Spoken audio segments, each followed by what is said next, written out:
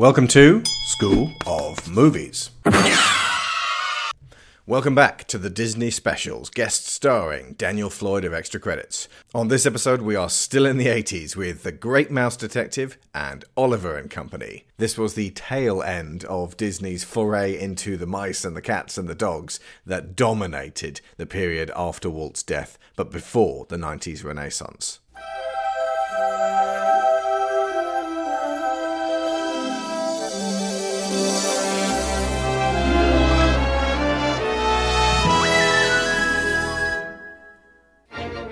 From Walt Disney Pictures, it's adventure. We've not a moment to lose. It's excitement. Basil, look out! And it's coming your way. It's the adventures of the Great Mouse Detective. Smile, everyone. He's Basil of Baker Street. Amazing. And he's teaming up with Toby, Dawson, and little Olivia to take on Ratigan, the world's biggest rat. What did you call me? You're a slimy, contemptible sewer rat. This spring, you're invited to join the fun with Walt Disney's classic, The Adventures of the Great Mouse Detective. Now, in the UK, this is called Basil, the Great Mouse Detective. Now, he's called Basil because Sherlock Holmes was once played by Basil Rathbone. This is the equivalent of there being an animated mouse version of Sherlock Holmes made in, say, 15 years' time called Benedict, the Great Mouse Detective. Or Robert Downey Jr., the Great Mouse Detective. Just briefly on my part, I didn't grow up with this one. This was another one of those ones that I kind of noticed that it was around, but didn't really ever get to see all that much. I'm not sure I would have loved it had I gotten to, and so I came to it late. Dan, how about you? I actually like this one quite a lot, especially compared to the film we just finished talking about. That'd be The Black Cauldron. Yeah. Because boy, this sure feels It's like short. a bounce back after. It feels brief, at least. I actually like this one, just genuinely. Like, I did grow up with this one a little bit more, and it's still like obviously not perfect. It's not up to the heights we're about to get to, but like I love Ratigan as a villain because he just Ratigan. completely steals the show. It's just a sense of humor, theatricality, Yes, but of and course he's Vincent Price. yeah, and He just would Vincent steal Price the being show. Vincent Price. but I love having the elegant, charismatic theatricality coming out of this huge framed mouse in a suit. I mean, Is it established that he is a rat? Because Lyra assured me that he was a rat. He's so freaked out by it when people call him a rat. There is this big ongoing joke that everybody knows he's a rat, but he claims to be a mouse, and because they're scared of him, they go along with his fantasy that he's a mouse. But then, having said that, I used to keep mice when I was a kid, and we had one that was ate the others and huge. it got you. No, he didn't eat anybody, but he was big, and he did actually look like he could feasibly have been a mouse crossed with a rat, but the size difference between mice and rats usually is massive. I mean, I like Mancini's score for this as well. Mm-hmm. Like a lot of really great themes. I love the main theme for The Great Mouse Detective. I like a great deal, but also the much more subdued, subtle stuff he does at the beginning of the inside Big Ben clock tower fight.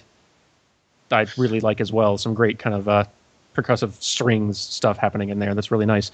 See, I thought this was just Disney going, let's take the works of Sherlock Holmes and we'll just turn that into a mouse adventure. This was actually a book called Basil of Baker Street by Eve Titus, where she did that for them back in 1958. Yeah.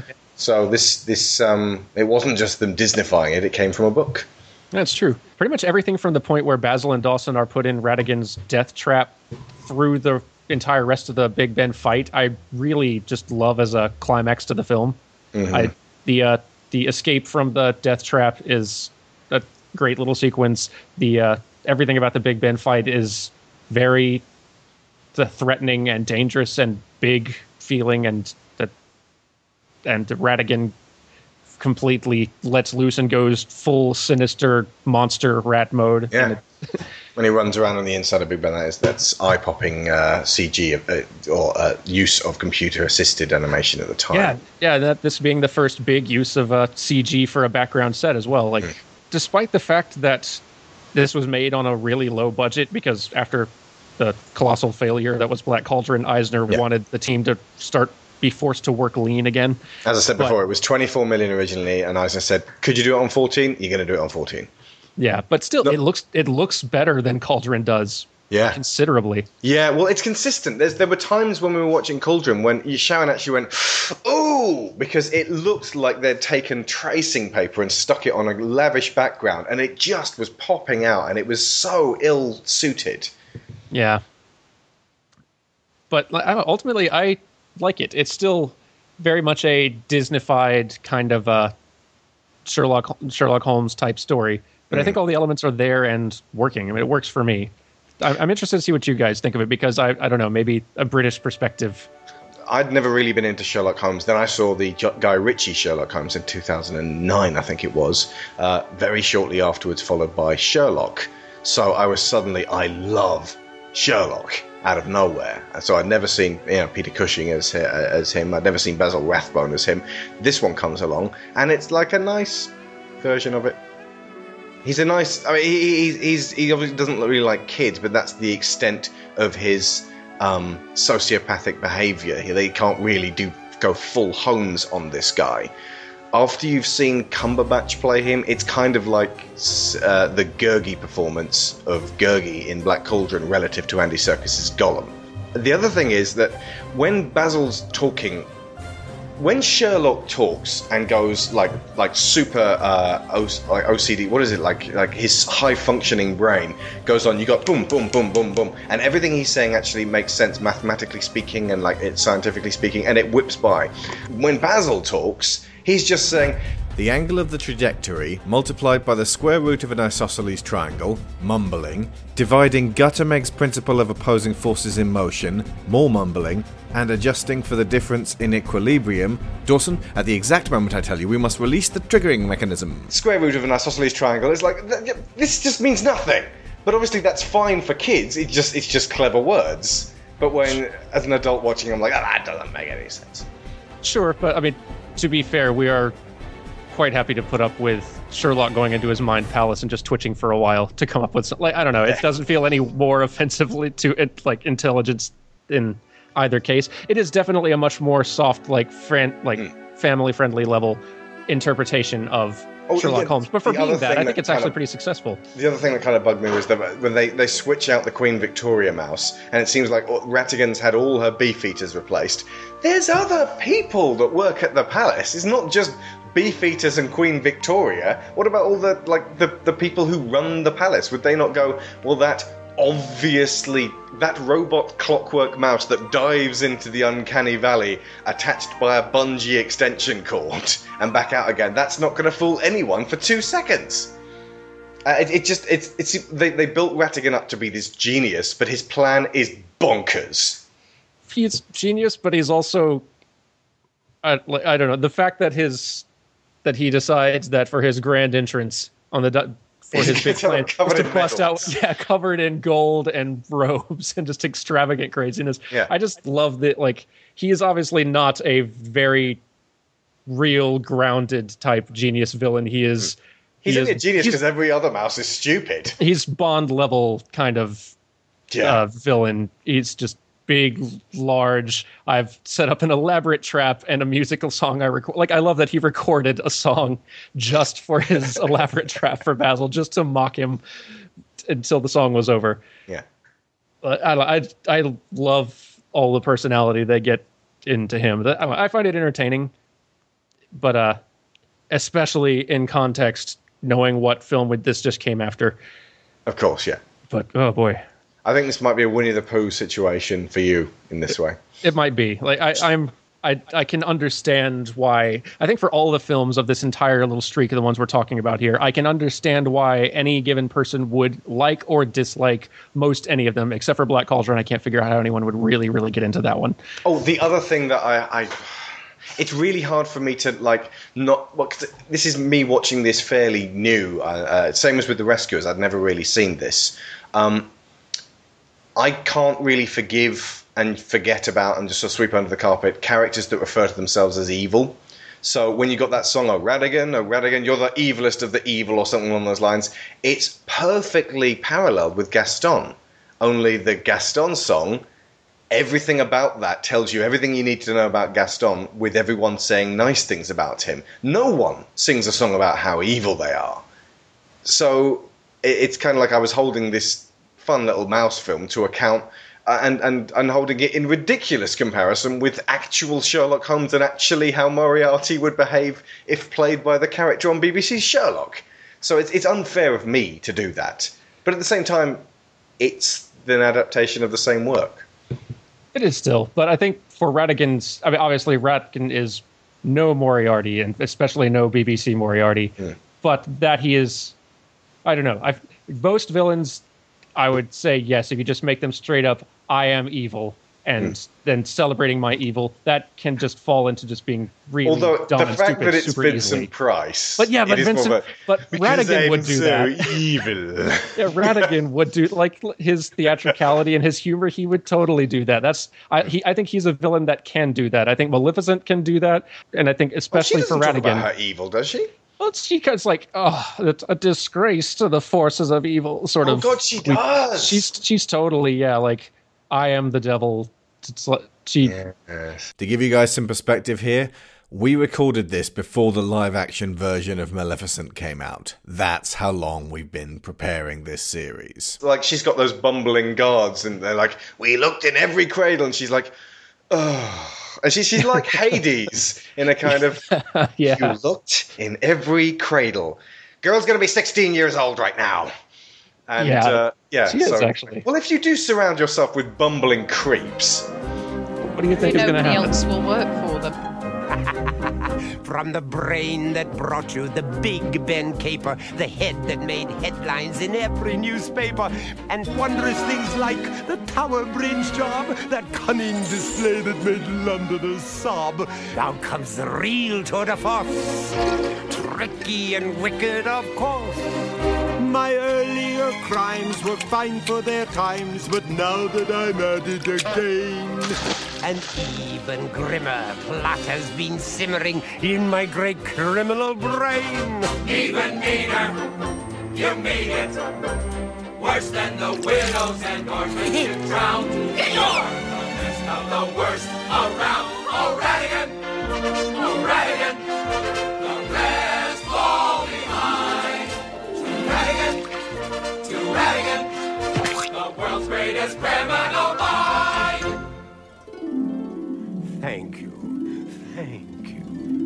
But it hasn't all been champagne and caviar. I've had my share of adversity, thanks to that miserable second-rate detective, Basil of Baker Street.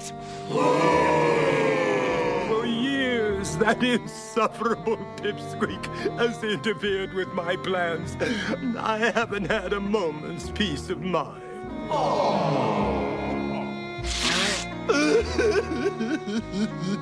But all that's in the past. This time, nothing, not even Basil, can stand in my way. All will bow before me.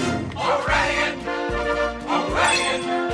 Your tops and that's that. To Ratigan! To Ratigan, the world's brightest rat. What was that? What did you call me? Oh, he didn't mean it, Professor. It was just a slip of the tongue. I am not a rat! Of course you're not. You're a mouse. Yeah, that's right, a mouse. Yeah, a big mouse. Silence! Even louder, we'll shout it. No one can doubt what we know you can do. You're more evil than even you. Oh, Ratigan! Oh, Ratigan! You're one of a kind. To Ratigan! To Ratigan! The world's greatest criminal.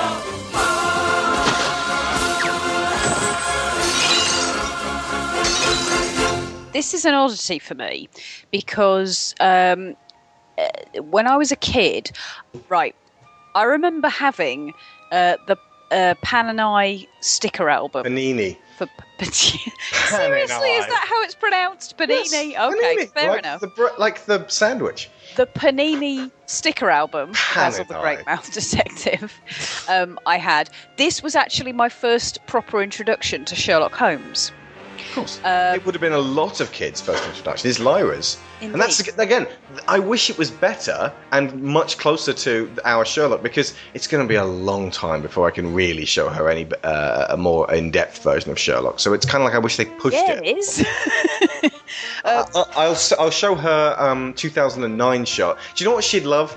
Robert Downey Jr. as Sherlock and Martin Freeman as Watson, because she loves The Hobbit. So those two together, you got Iron Man and The Hobbit, she'd love that. She'd watch it no matter what happened. Yeah, you may be right. But she doesn't know who Jude Law is much. I suppose if I showed her AI or Lemony Snicket, but you're never going to get to see him that much. Anyway, carry on. But yeah, so when I watch it now, there are bits of it that I really like, but then there's great swathes where it's just, again, mice in clothes doing things. The fact that one of them's Scrooge McDuck helps. As in Olivia's father. Yeah.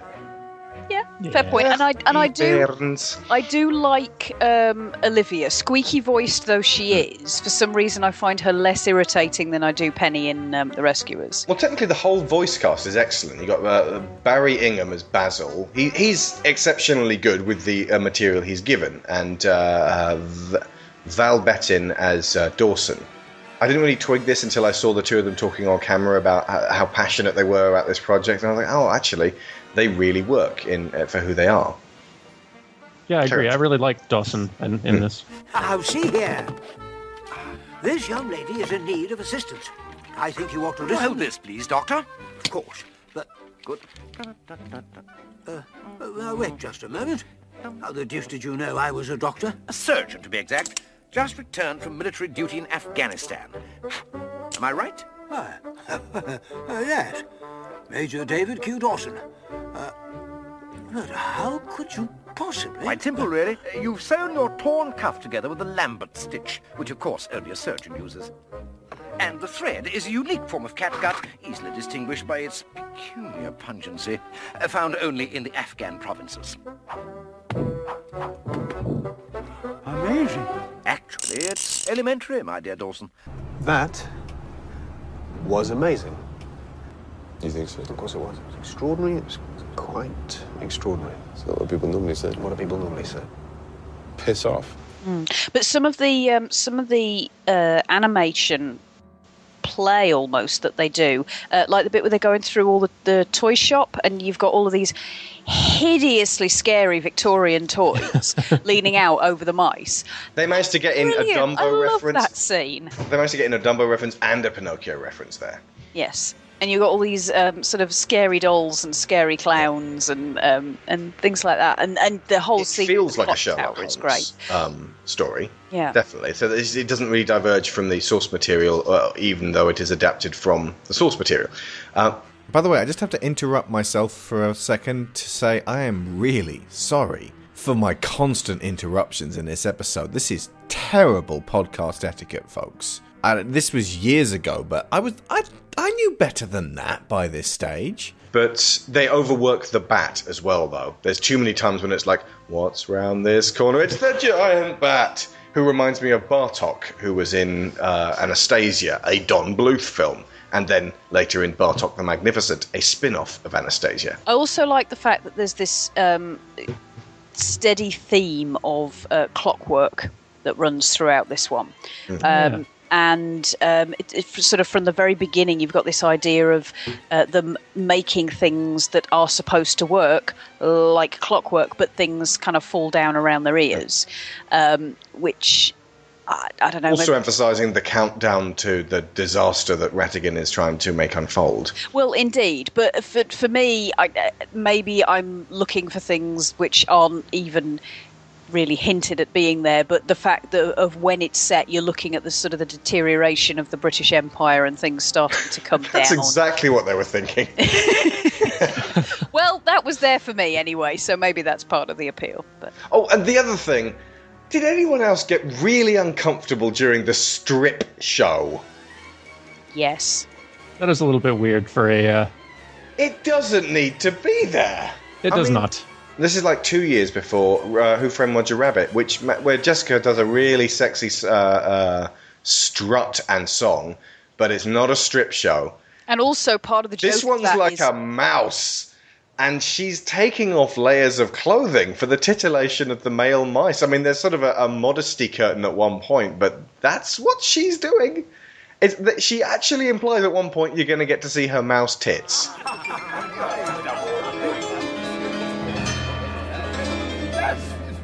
Dearest friends, dear gentlemen, listen to my song.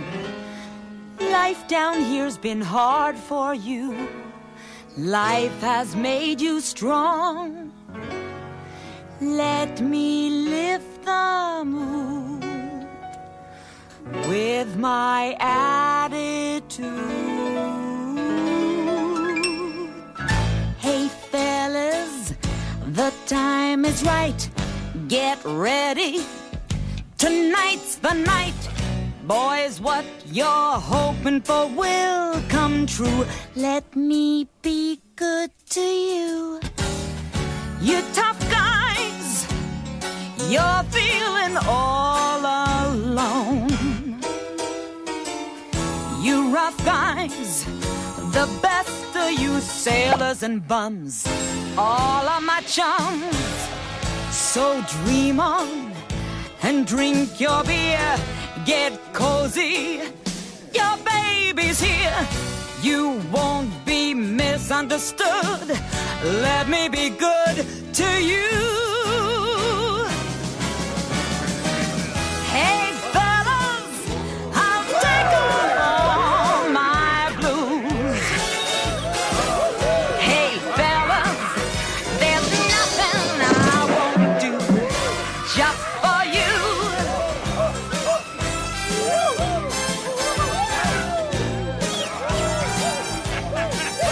There you are, boys. It's, the house. I say. How very generous. Your baby's gonna come through.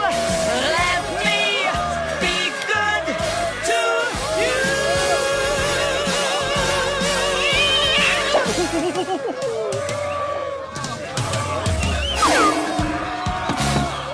Yeah. Speaking of tits and mice, there was there were 2 frames that were troublesome in The Rescuers. Do you remember this one, Dan? Yeah, I'd heard about this. The theatrical edition of The Rescuers had 2 frames of a woman at a window, like a photograph of a woman at a window with her boobs out, but they were played once and then taken away and then once again during 30 frames per second. Like, so quick, not even a hummingbird could catch Tyler at work. But it was there, and they had to recall a lot of prints from the theatre because they wanted to restore people's confidence in Disney. So that's a problem. And then they went and put a goddamn mouse striptease in Basil the Great Mouse Detective. So, well done. Good thinking. Do we think Disney is conflicted on the revealing mouse issue? I think if you work with mice for long enough, they start to become attractive. Well, no, this is what I was going to say. The whole point of Jessica Rabbit is that the gag is that the human men who are attracted to her feel slightly uncomfortable about the fact that they're attracted to her because ultimately she's a toon. She's a toon. Yeah, what a lucky girl. We got to talk about that. We're almost to it. The film's original title was going to be Basil and Baker Street, of course, named after the original book series. But so Disney marketing. I know where you're going to go up to. Yeah. Go for it. Disney marketing felt that the title was impossible for them to work with. And by Disney marketing, you mean Michael Eisner? Well, I mean, their marketing department would have been like working on this, but with Eisner there to for them to lend an ear to their claims, he would have been much more likely, I think, than previous leadership to make the call on this. He was in his office and he was making them sing songs about how evil he was, just so he could celebrate it. But so it ended up getting changed to The Great Mouse Detective. And the filmmakers, of course, were pretty upset about that. And one of the animators, and this is totally something an animator would do in amongst a team of other animators who felt angry about some decision made higher up. He anonymously circulated a forged office memo from studio executive, that's supposedly from studio executive Peter Schneider. This is like 80s Twitter, by the way. It kind of is, yeah. Declaring that all previous Disney features would also be renamed, just to follow the pattern. So, from Seven Little Men Help a Girl, to Robin Hood with Animals, to Puppies Taken Away, to Aristocats, that one's going to stay the same, to The Girl with the See-Through Shoes. Music with pretty things to watch. The funny thing is, that is still how Disney actually names their features. Like, okay, so like Rapunzel and the Snow Queen sound a little too fairy tale and princessy and girly, and which makes them worry that young boys won't go to see it, and they do kind of buy into that theory that like you can get girls to go see a boys film, but you can't get boys to see a girls film, and it's dumb, but whatever. So they rebrand the films Tangled and Frozen, and they make trailers that highlight the comedy and the action and all the kind of princess story element stuff. Just kind of it's in the film, but they don't advertise it. So it is still what they do. I mean, it was a joke back then, but it is really still what they do. I said before how I said like in a previous podcast how Roger Rabbit was the movie that ended up saving Disney animation around this time and kicking off the Disney Renaissance, but that was actually oversimplifying it. It was really 3 movies in a row that saved Disney. First was this one, because it was a hit, and they really needed a hit right about now to keep from getting shut down, so this kept the lights on. Second was Roger Rabbit, which was a really big success, and it reignited audience interest in the golden age of animation, and perfectly primed audiences for the third one, which would be Little Mermaid, which would kick off the Renaissance big time. Do you want to go into this one first? It's Oliver and Company from 1988. For over 50 years, Walt Disney has turned great stories into unforgettable animated motion pictures. Whoa, back up. Walt Disney, not the company, Walt himself has been doing this for over 50 years, including 21 of those which he was dead.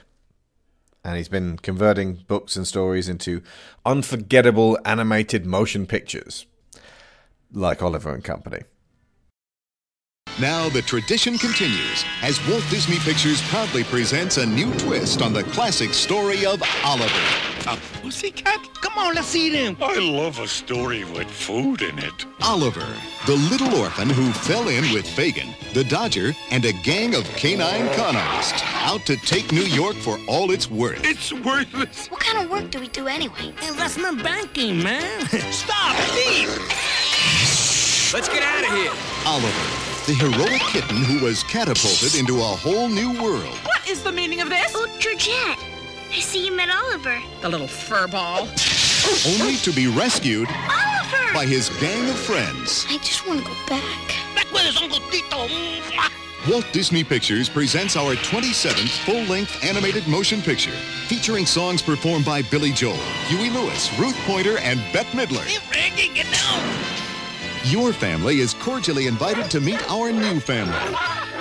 Oliver, Jenny, Georgette, Tito, the Dodger, Fagin, Rita, and Sykes, the vicious villain determined to destroy Oliver.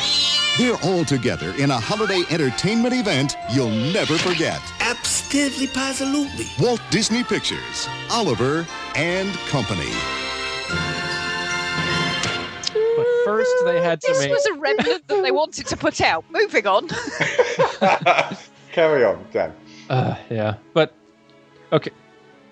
I get a sense watching from these last few films that there's sort of there's not necessarily a B team of the staff in Disney, like making, like there's the main guys, all the talent is working on this one film, and then there's a little B team, smaller group working on one of these other features to fill the gaps.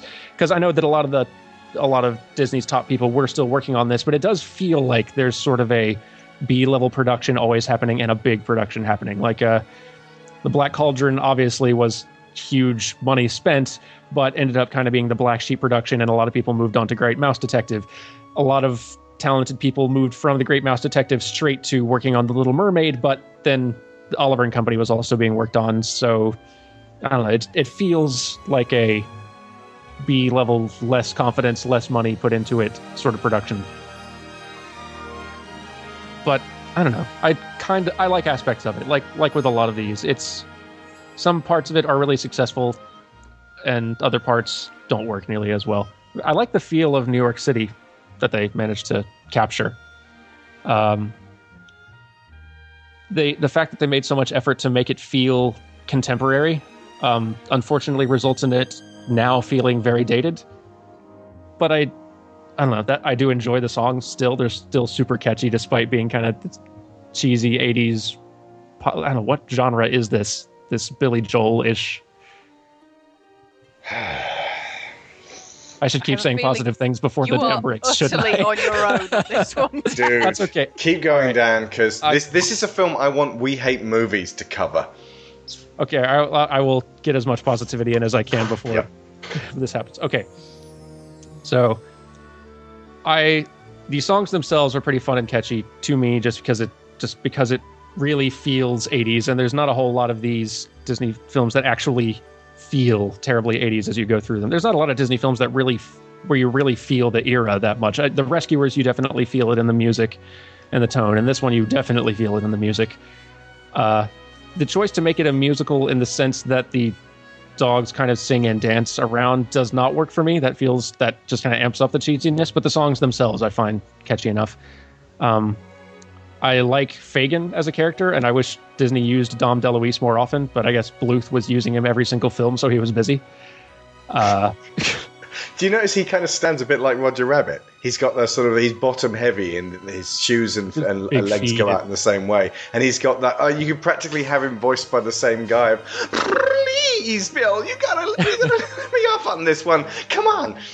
And he animates like it's like his center of mass is in his knees, so his knees lead like every move that happens, and the rest of him kind of drags and follows. And he's very toony. He very much is super toony, but I don't know. I like him. He's appealing enough. Sykes and his Italian gangster dogs have some of the most violent on-screen deaths of any Disney villain to date. So that's just remarkable. Crushed by a train. Yeah, electrocuted on tracks and just smashed by a train. Pureed. I actually want to also compliment Disney animation in general. In fact, if they were to rename this one, they could just call it Smashed by a Train. I do want to give Disney Animation credit in this era because they were by this point using 3D elements a lot in their backgrounds, like all the vehicles in this and the buildings, and some environments were entirely 3D. The railway chase at the end, lots of 3D elements there, but they use it very smartly. A lot of, like, you look at some other films of this era, you look at Anastasia, there are certain shots where it's very suddenly, whoa, 3D environment, hey, like you feel it. It's very noticeable when it suddenly switches to a 3D set. 97. Yeah, I know, and it was later. Yeah, but later, yeah. But they actually use it in a way that you don't feel the 3D for the most part in these. Like they animate the cars and the buildings and everything else are framed and kind of played much the same way they would be, but they have just used 3D tech to like be a bit more efficient and allow it to allow the those solid shapes to retain their volume, because animating a car like driving away in perspective by hand, it's really hard to do, and it'll start looking really wobbly. Just the tiny imperfections in the lines will start really making it lose its feeling of a big solid mass shape. But the choice to do that stuff in 3D and to integrate it in a way that doesn't call tons of attention to itself, it still looks like it could have been drawn by hand just by someone who's really, really good at it. Like, I appreciate that they were actually able to do that. It makes these films not date... Well, okay, they're dating horribly because of the music and a lot of other things, but they're not dating horribly because of the CG integration, which is a triumph in the 80s. Hang on, what else?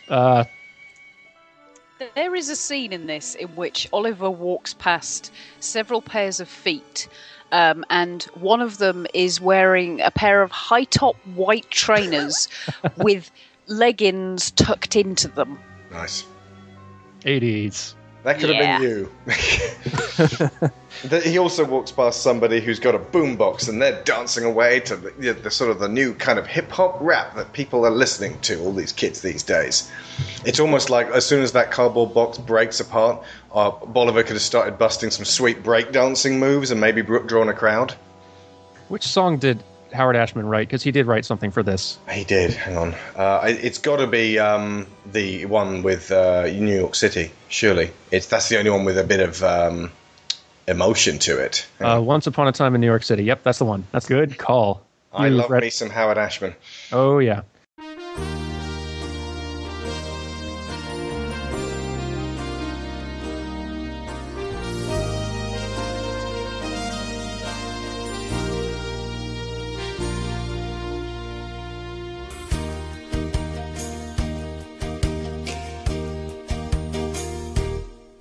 Now it's always once upon a time in New York City. It's a big old battle, tough old town, it's true. But beginnings are contagious there. They're always setting stages there. They're always turning pages there for you. Ain't it great the way it all begins in New York City? Right away you're making time and making friends. No one cares where you were yesterday. If they pick you out, you're on your way to a once upon a time that never ends. So Oliver, don't be shy. Get out there and go and try. Believing that you're the guy they're dying to see. 'Cause a dream's no crime. Now once upon a time in New York City. If it's always once upon a time in New York City, why does nightfall find you feeling so alone? How could anyone stay starry-eyed when it's raining cats and dogs outside and the rain is saying, now you're on your own?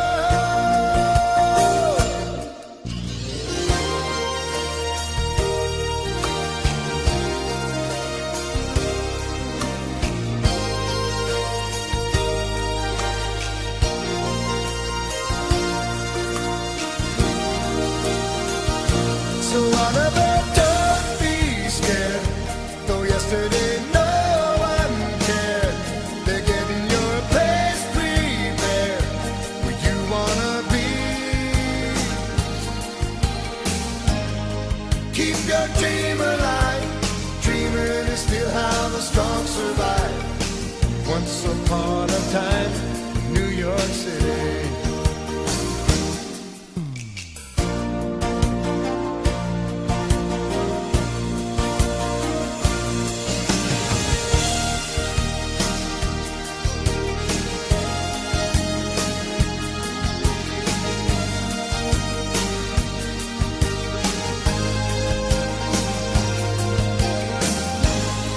Keep your dream alive. Dreaming is still how the strong survive. Once upon a time in New York City. Keep your dream alive. Dreaming is still how the strong survive. Once upon a time in New York City. And it's always once upon a time in New York City.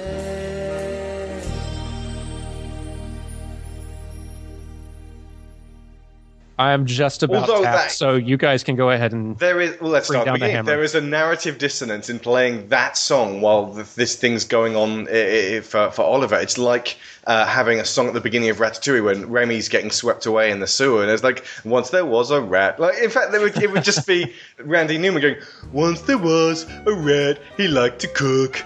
And like, if that like got swept into a sewer, and like it's really jarring because like all it really needed at that point was dramatic music, so you really feel the cat. But because I love the song, but because it's happening over that scene of drama, it mitigates the drama. It almost dissipates the drama. It's like, Oliver's gonna be alright, despite these trials he's facing. Almost like you're not actually watching it in real time. It's a memory that Oliver's going through, and he's almost singing to himself. And it gets really confused. And that's the beginning. It's so obnoxious at times with the New York. And when Billy Joel wasn't cool then, he's really not cool now. So when he turns up and they're like, well, we got to get the coolest guy in the world, Billy Joel. Yeah, he can sing, but can he act? No, he can't do either of them. And there's a point where, like, Dodger comes along and you're like, hey, yo, kid. And this is the bit where it comes on all rude dog on the dweebs.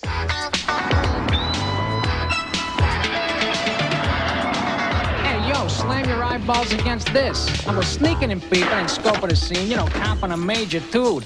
When I cut loose this bunch of dweebs, whoa, I've been trying to teach him some rude. Dog, that is.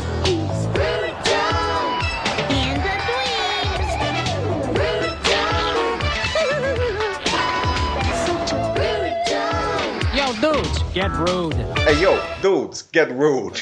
And there's a point where he clatters into a street vendor, and Sharon said, is this dog going to end up wearing sunglasses? Yes. And within a second, he had sunglasses on his head, and he's singing this. You want him? Come and get him. But I'm warning you, kid.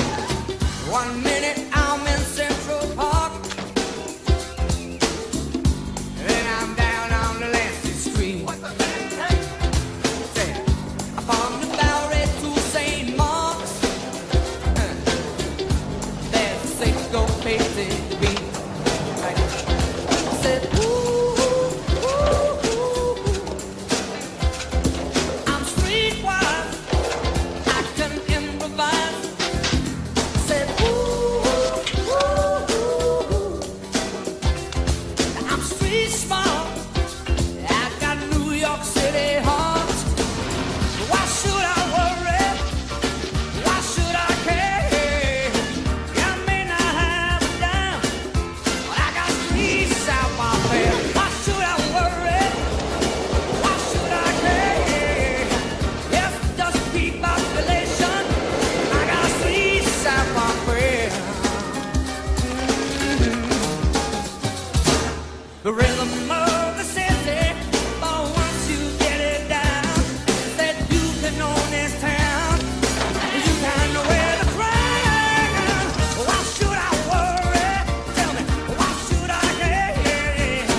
Say I may not have a dime, oh, but I got streets out my man. Why should I worry? Why should I care? If nothing to population, I got streets out my man. It's a catchy song. I'll give it that. And at the end, Sharon, you were singing it too. I was. Oh my god! See, it's catchy. They're catchy. That's like the musical numbers and the choreography Catchy and what's like happening. me. Maybe.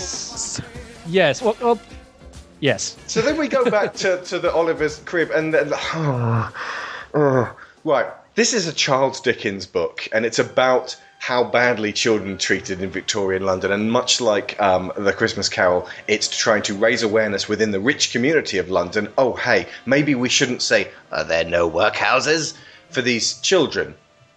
So obviously transplanting that to the plight of a cat, and then you've got like this incredibly poor cat and this incredibly opulently rich girl, and there's no point in the middle. Of course, this is kind of like part and parcel of the Oliver story, but in the original story, it was obviously with it being a kid, it's related to his actual family, and was it Sharon that his grandfather finds him? If I remember rightly, and I could be completely wrong on this, and I apologise if I am, but yeah, he's stuck in this orphanage because his mother married somebody inappropriate, ran off with him, then I think the husband deserted her and then she died in childbirth or something like that. But Oliver ends up being rescued from the orphanage by his own grandparents. Right, but they scrapped that because they were going to have Penny from the Rescuers be this little girl. But then they scrapped Penny and brought in Jenny. Can you see what they were doing with their scripts for this meeting? It just required a quick biro scribble out to turn Penny's into Jenny's. And then suddenly it's an entirely different, exactly the same character. But again, this is in a world where cats and dogs talk to each other, but not to people.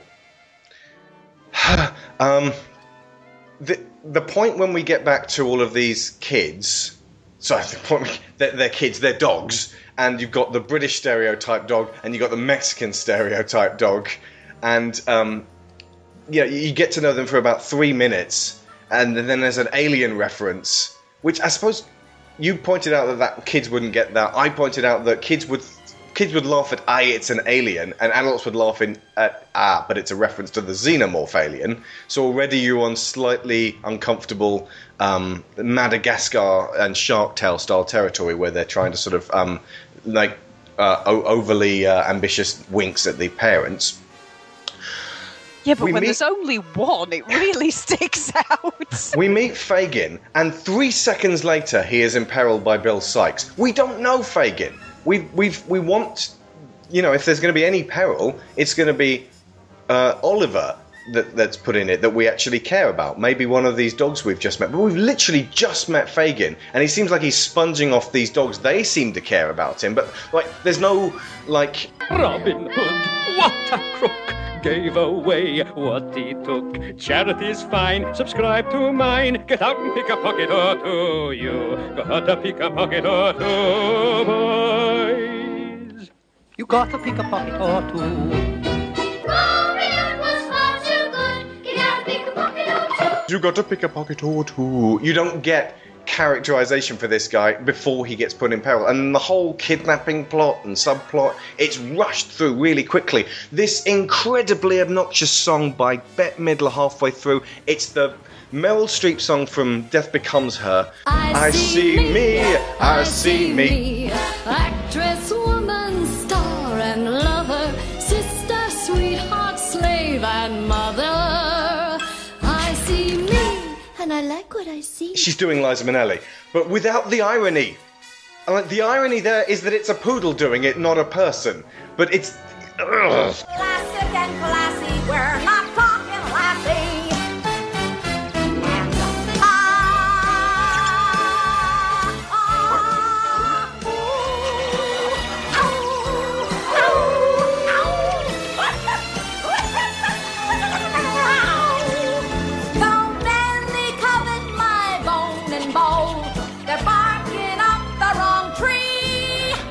You pretty pups all over the city. I have your hearts and you have my pity. Pretty is nice, but still it's just pretty. Perfect, my dear, is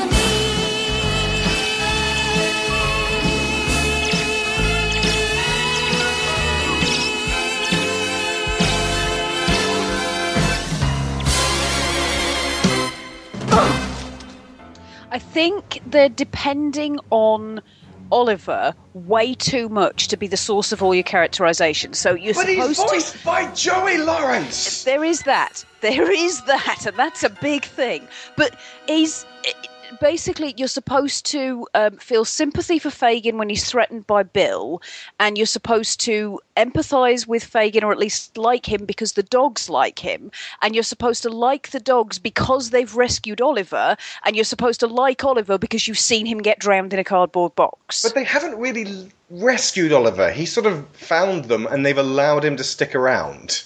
That's sort of a moving...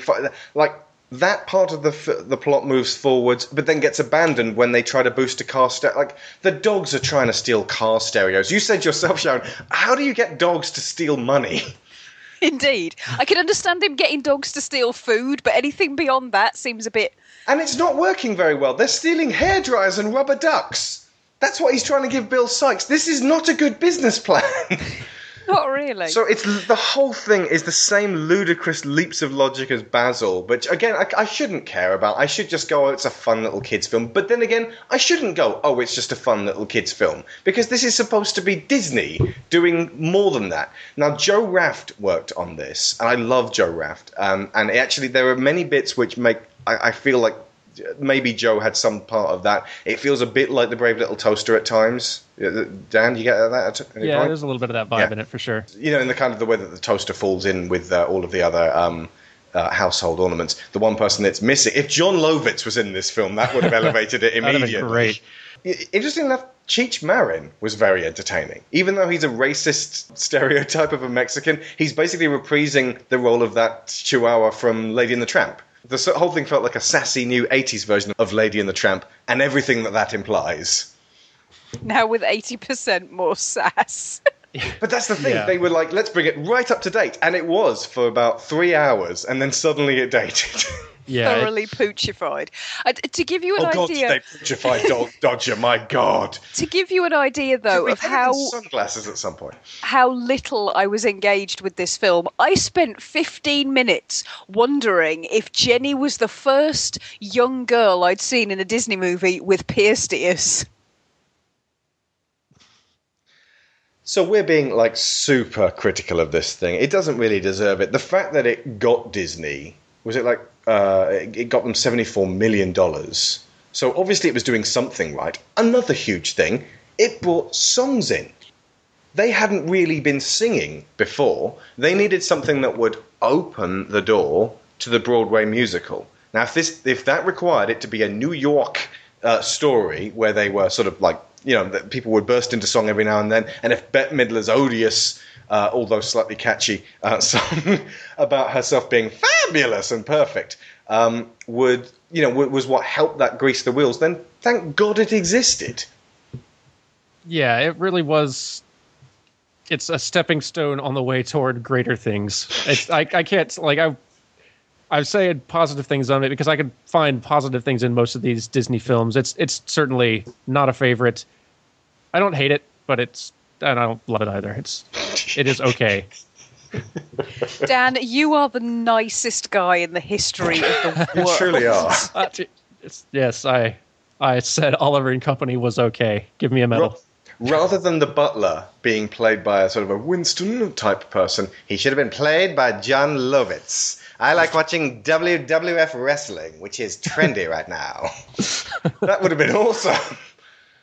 Oh no, Jenny's been kidnapped. Back to the WWF. Oh, what's the other song? The actual sweet little one, the girl singing. I guess Good Company. Yeah. That one I actually quite like. I like the score that when the kind of the orchestra takes over for it later as well. It's definitely very very sweet and cloying. Yeah, but still, it's this is a film full of music that you enjoy despite your best efforts. Oh, the other thing is, just like with Basil, the uncomfortable discussion about crime that Sykes is getting into. He's like, he's got half a phone call, and it's the most terrifying phone call ever. He's like, yeah, you gotta break the knuckles off. Yeah, put him in a concrete overcoat, then you toss him over a bridge. And you're like, are the kids in the audience not traumatized yet? Because they should be. Speaking as a mother, I find this inappropriate. It was released the same day as Don Bluth's Land Before Time, and I've heard conflicting accounts over which one was the box office frontrunner. Wikipedia says Land Before Time won. I've watched another documentary that says Oliver and Company won. I expect they were pretty close. Yeah.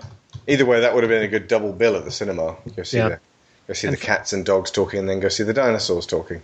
From this point forward, Schneider had declared that Disney's goal was to release a new feature every year, which they've mostly kept up with. Anybody named the 2 years they didn't up to now? If you give me a minute to go to Wikipedia. No, top of your head. I have no idea. 1993 was The Lion King. Sorry, 1993 before The Lion King in 94. Okay. And 2006, there was nothing then. Okay. But ever since then, I mean, this is the halfway point. This is number 27. And then if we include the one that's going to come at the end of this year, Big Hero 6. There you go, folks. We recorded this in 2014. Way to date your show, Alex. That's number 54. So we're talking, we're halfway. All right. What was the 2006 release then? There wasn't a release in 2006. Sorry, the 2007. It went Chicken Little in 2005 and then Meet the Robinsons in 2007. So the reason that there was a delay with The Lion King was because they were putting all their effort into one of the best films they've ever done. And the reason for the delay between Chicken Little and Meet the Robinsons was because they were going, what the hell are we going to do? What are we going to do? And then they got the A team on Meet the Robinsons and the B team on Bolt. Ugh. Okay. Right, let's talk positives, because at least at this point, like, Disney animation staff was being bumped up to several hundred strong again. Because they've been down in like 100 or something for a while during these lean years.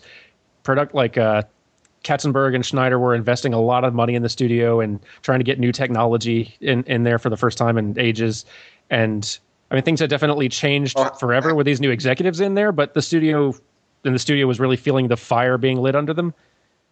But a lot of positive, like the young artists had gained a lot of valuable experience since the Black Cauldron.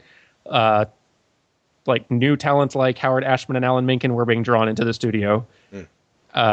Who Framed Roger Rabbit had renewed audience interest in classic animation, so the stars were pretty much perfectly aligning right about now for greatness to happen. Here's my positive about Oliver and Company. This, to me, was the nadir of Disney. It couldn't get any worse. The only place they had to go from here was up, and boy howdy did they go up from here. This is worse than the Black Cauldron? Yes. Absolutely. Whoa. I'd say obnoxious though this is, it's still bouncing back in the right direction from the Black Cauldron. Black Cauldron is so far removed from anything that was successful. I think for me, the animation, there's bits of animation in this that are so subpar, it doesn't even look like Disney. It could just be the DVD, and we've been watching most of these in Blu-ray, but a lot of it does look unfinished to us, Dan. It looked roughly equivalent to me, but it's not nearly as eye-catching as some of the stuff in... Like, Great Mouse Detective has some really great animation in it, and obviously what we're about to get to next time has some of the best animation Disney ever did. Oh, yes. I think it's some of the early frames, particularly some of the New York crowd scenes, they look really rushed. Like they haven't really bothered filling people's faces in properly. You've got eyes, nose, and a mouth, and that's it.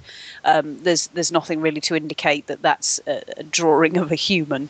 I've just realised, Sharon. Oh, carry on, Dan. Sorry. Okay, I was wondering if that was a failed attempt at trying to keep like human faces vague, kind of sort of Charlie Brown adults sort of situation, and maybe it just did not work and it just ended up looking weird and non-human. Possibly. I think it's maybe the inconsistency then, the fact that they didn't continue with that through the whole thing, just made it look like that was an accident. Sure. I mean, it could be, maybe this was rushed. I mean, we're getting to annual releases now, and sure, they're ramping up staff, but that doesn't mean, I mean, the Disney artists during this whole era and the Renaissance as well were like living in the studio, working crazy hours. They were worked very, very hard. So yeah. Maybe, and they were building up to a much bigger, better thing too. So they might have kind of rushed on this one. If you look at the hot dog guy, yeah, I stole some links from him. Hot dogs. When you look at the hot dog guy, he's completely different to everyone else in the film. His face is all over the place. He looks like something out of a Ralph Bakshi cartoon, or possibly again that might have been Giraffe. It looks different to everything else. His face is unstable. Is the best way of putting it. Yeah, I know what you mean. Like there's inconsistency to how stylized the human characters are. And I mean, that happens in other movies too, but yeah, like Fagin and Sykes and the hot dog guy are very stylized in a lot of different ways. And then you get Penny and the butler and most every other human. And Jenny. Whatever. And they are all quite normal, natural, kind of the Rescuers era looking human characters. So yeah. There is some weirdness there. I think what I find frustrating about it is that when it comes down to it, for me, the Black Cauldron looks like some people tried really, really hard on a lot of aspects of it. Not so much the story, but the animation side of it. It just looked like they'd at least put efforts into it.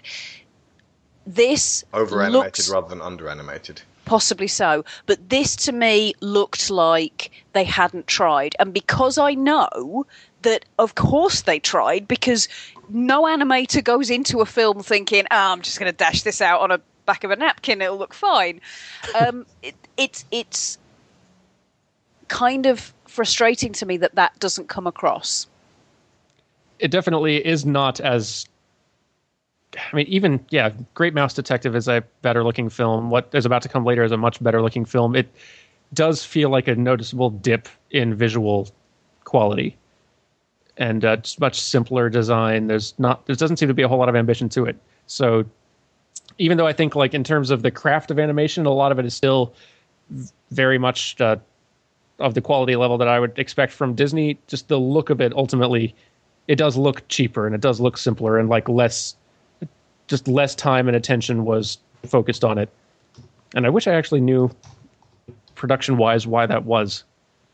But no making of materials, so we'll never know. Yeah. Yeah. The only things that were making of were like Oliver and Company is the new movie from Disney Pictures, and it's really like it's got this dodgy kind of like Disney have managed to do fantastic, wonderful films for 60 years, and they're not stopping anytime soon. And it's like, it literally says at some point, and they don't seem like they show any sign of slowing down. Now, at that time, we knew they were about to enter their heyday, but also at the time, they were down. They had been bleeding. So a lot was riding on Oliver and Company. And then they mention that it was hand-drawn and animated, and somebody scornfully says, it's hand-drawn, you can tell, and computers are never going to replace that. And it's like, okay. And then a couple of years later, you got The Rescuers Down Under with its Caps animation, where they embraced computer technology. And we already know that Oliver and Company included various computer-assisted shots, like the vehicle sections.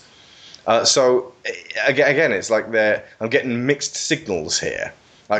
When they're using computers and they want to use that as a selling point, they say, with the latest of computer technology, when they're using hand-drawn animation and they want to emphasize the fact that it is done by people, they point that one out. And if it's both, they get confused. And they can use both and try to sound like they're committed to that one. That's another reason why I'm doing these shows, because when you watch the Disney stuff, a lot of the time they rank all of these films together, and people are very diplomatic about them. No one ever says, this one just failed like a turd. No one ever says that. No one's ever unabashedly... Because they're talking about... Usually, almost everyone speaking in these things works in the industry, and if they disparage one of these earlier films, they're disparaging everyone who worked on it. And so it's a very actionable position to be in, and I completely understand why you wouldn't want to badmouth somebody else's work. But it requires some honesty, which I don't usually hear about Disney, because people always tend to have an agenda. They're either trying desperately to overplay Disney's qualities, or they have an anti-Disney agenda. Yeah, it is telling that there are so few bonus materials and behind-the-scenes things to be found in this particular era, just because there's not a whole lot of that positivity really to highlight. I went through all 8 DVDs and Blu-rays this morning when we got up, and before Sharon and Lyra walked out the door, about an hour and a half after I started, we'd watched everything, and we were just watching musical bits. There's just almost nothing. And it's a shame, because I honestly think that a frank documentary about the nightmare that was the Black Cauldron would be fascinating in comparison to its actual film. I totally agree. And I expect somewhere down the road, once a little more time has passed and just once there's a bit more distance from it, I expect more either in subsequent releases, re-releases of these Disney films. Did you more just say bonus materials. subsequent with subsequent with a long E in the middle? I did. Well, gosh, hold on. Let me try this again. Are you reading? No. Okay. I was just talking, and I think I mispronounce that word all the time. That's a typo. I expect with subsequent re-releases of these films, just a Diamond Edition Blu-rays and all the other stuff that happens when these films come out of the vault again, they always seem to need to come up with more bonus material to put on those discs to justify re-releasing them. And I expect the further we get away from these films just in time, the more of that stuff might Disney might be willing to let come to the surface. It might require a future generation to talk about it once everyone else has died who is in any way connected to it. It must have passed out of living memory. Or it may require a Waking Sleeping Beauty, Dream On Silly Dreamer level outside documentarian going in and trying to unearth the facts about this point of Disney history. Because 44 million, that doesn't disappear like that. That's got to involve a lot of meetings, a lot of clashes, people getting fired. I don't have the least bit of schadenfreude of watching that. I don't like seeing conflict like that. But at the same time, I do concern myself with the truth of things rather than enveloping myself in a warm, fuzzy blanket of wouldn't it have been lovely if. There's a lot to be learned from watching something go horribly wrong and being able to figure out what it was exactly that caused it. It's nice. Cautionary tales only work if you know what happened and what went wrong. Yeah. I just remembered when we were talking, when we were watching Oliver, I mentioned that Howard Ashman's thing about in the first act you always get your lead female singing a song about what she wants the most, and it makes you root for that character. And I said, in this one we get Bette Midler singing about how awesome she is. But of course it's not. It's the Once Upon a Time in New York City song, but Oliver can't sing it himself. He has to have someone else sing it for him. And I'd argue probably the Good Company song is probably filling that role a bit more, even though it's not coming from Oliver. It's more from Do you know whatever what her name is. Bette Midler. Do you know what Penny, Jenny, whatever. Do you know what this film really needed? A duet. Billy Joel and whoever they got to play Oliver, maybe not Joey Lawrence from the TV show Blossom, doing like Oliver singing, I want to come with you, nah, get out of here, kid, da-da-da-da-da-da, get out of here, kid, just da-da-da-da-da. So and then eventually Oliver's like, okay, and then he slinks off and Dodger goes, oh, and then Dodger starts to die inside, but then puts a front on and comes back and goes, hey, yo, kid, come, and then like, makes up some excuse that allows Oliver to then follow him. That's not actually what happens. Basically, Dodger's like, get this kid off my back and I'm going to get back home. And Oliver, through his own wherewithal, but silently, just keeps following after this guy. There's no characterization for Oliver aside from the fact that he's got nowhere else to go. That's true. That's definitely true. And this film is a musical, much more so than most any Disney film has been for years preceding it. Yeah. But it's not like a Broadway style musical. It's got some songs in it again. Yeah, well, that's it's really not until Ashman comes into creative control on the songwriting front that really you start getting Disney films that actually have that Broadway musical flair and pacing and energy. Yeah. Did he work on Lion King? Because otherwise, or Aladdin. Aladdin, yes. Aladdin was actually his passion project, and they were trying to salvage Beauty and the Beast, and they yanked him on to help with that. Gotcha. But he was gone before Lion King, and that one. He was gone before Aladdin, wasn't he? Before Aladdin was released, he worked on a lot of the songs, but awards. Yeah.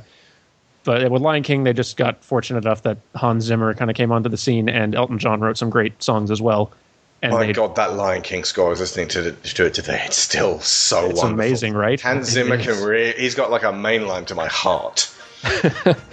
Yeah, I have to check. That might have been his first big splash, on the film composition scene. That might have been kind of what initially made him big. He had done Rain Man before then, but he was doing things like Black Rain before then, and smaller sort of thrillers and dramas.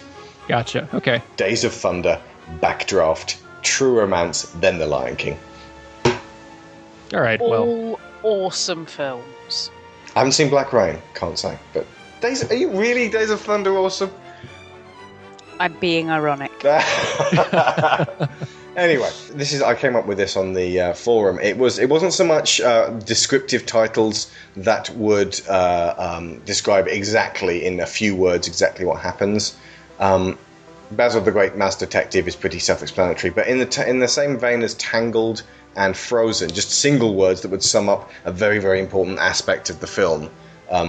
Apple. Snow White. Yep. Nose. Pinocchio. Dumbo. Slipper. Cinderella. Delusion. Hang on. They're in order. Oh, Alice in Wonderland. Yep. Narcolepsy. Sleeping Beauty. Abandoned.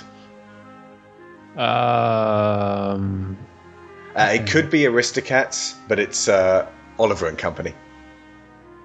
Yep. Yep, jump forward. Legs. Little Mermaid. Yes. Nice. Trousers.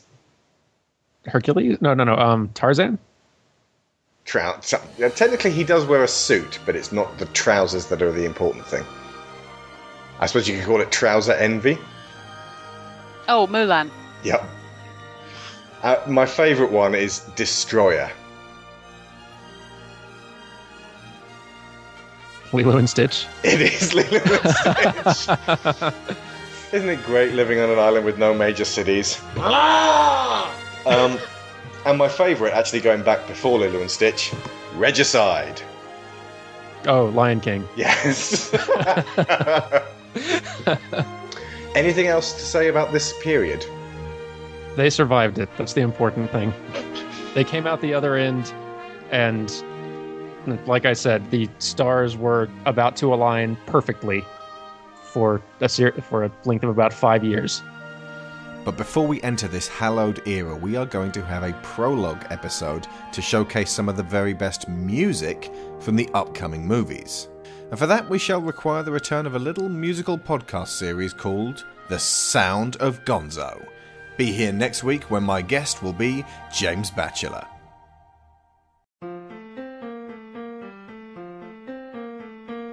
You and me too.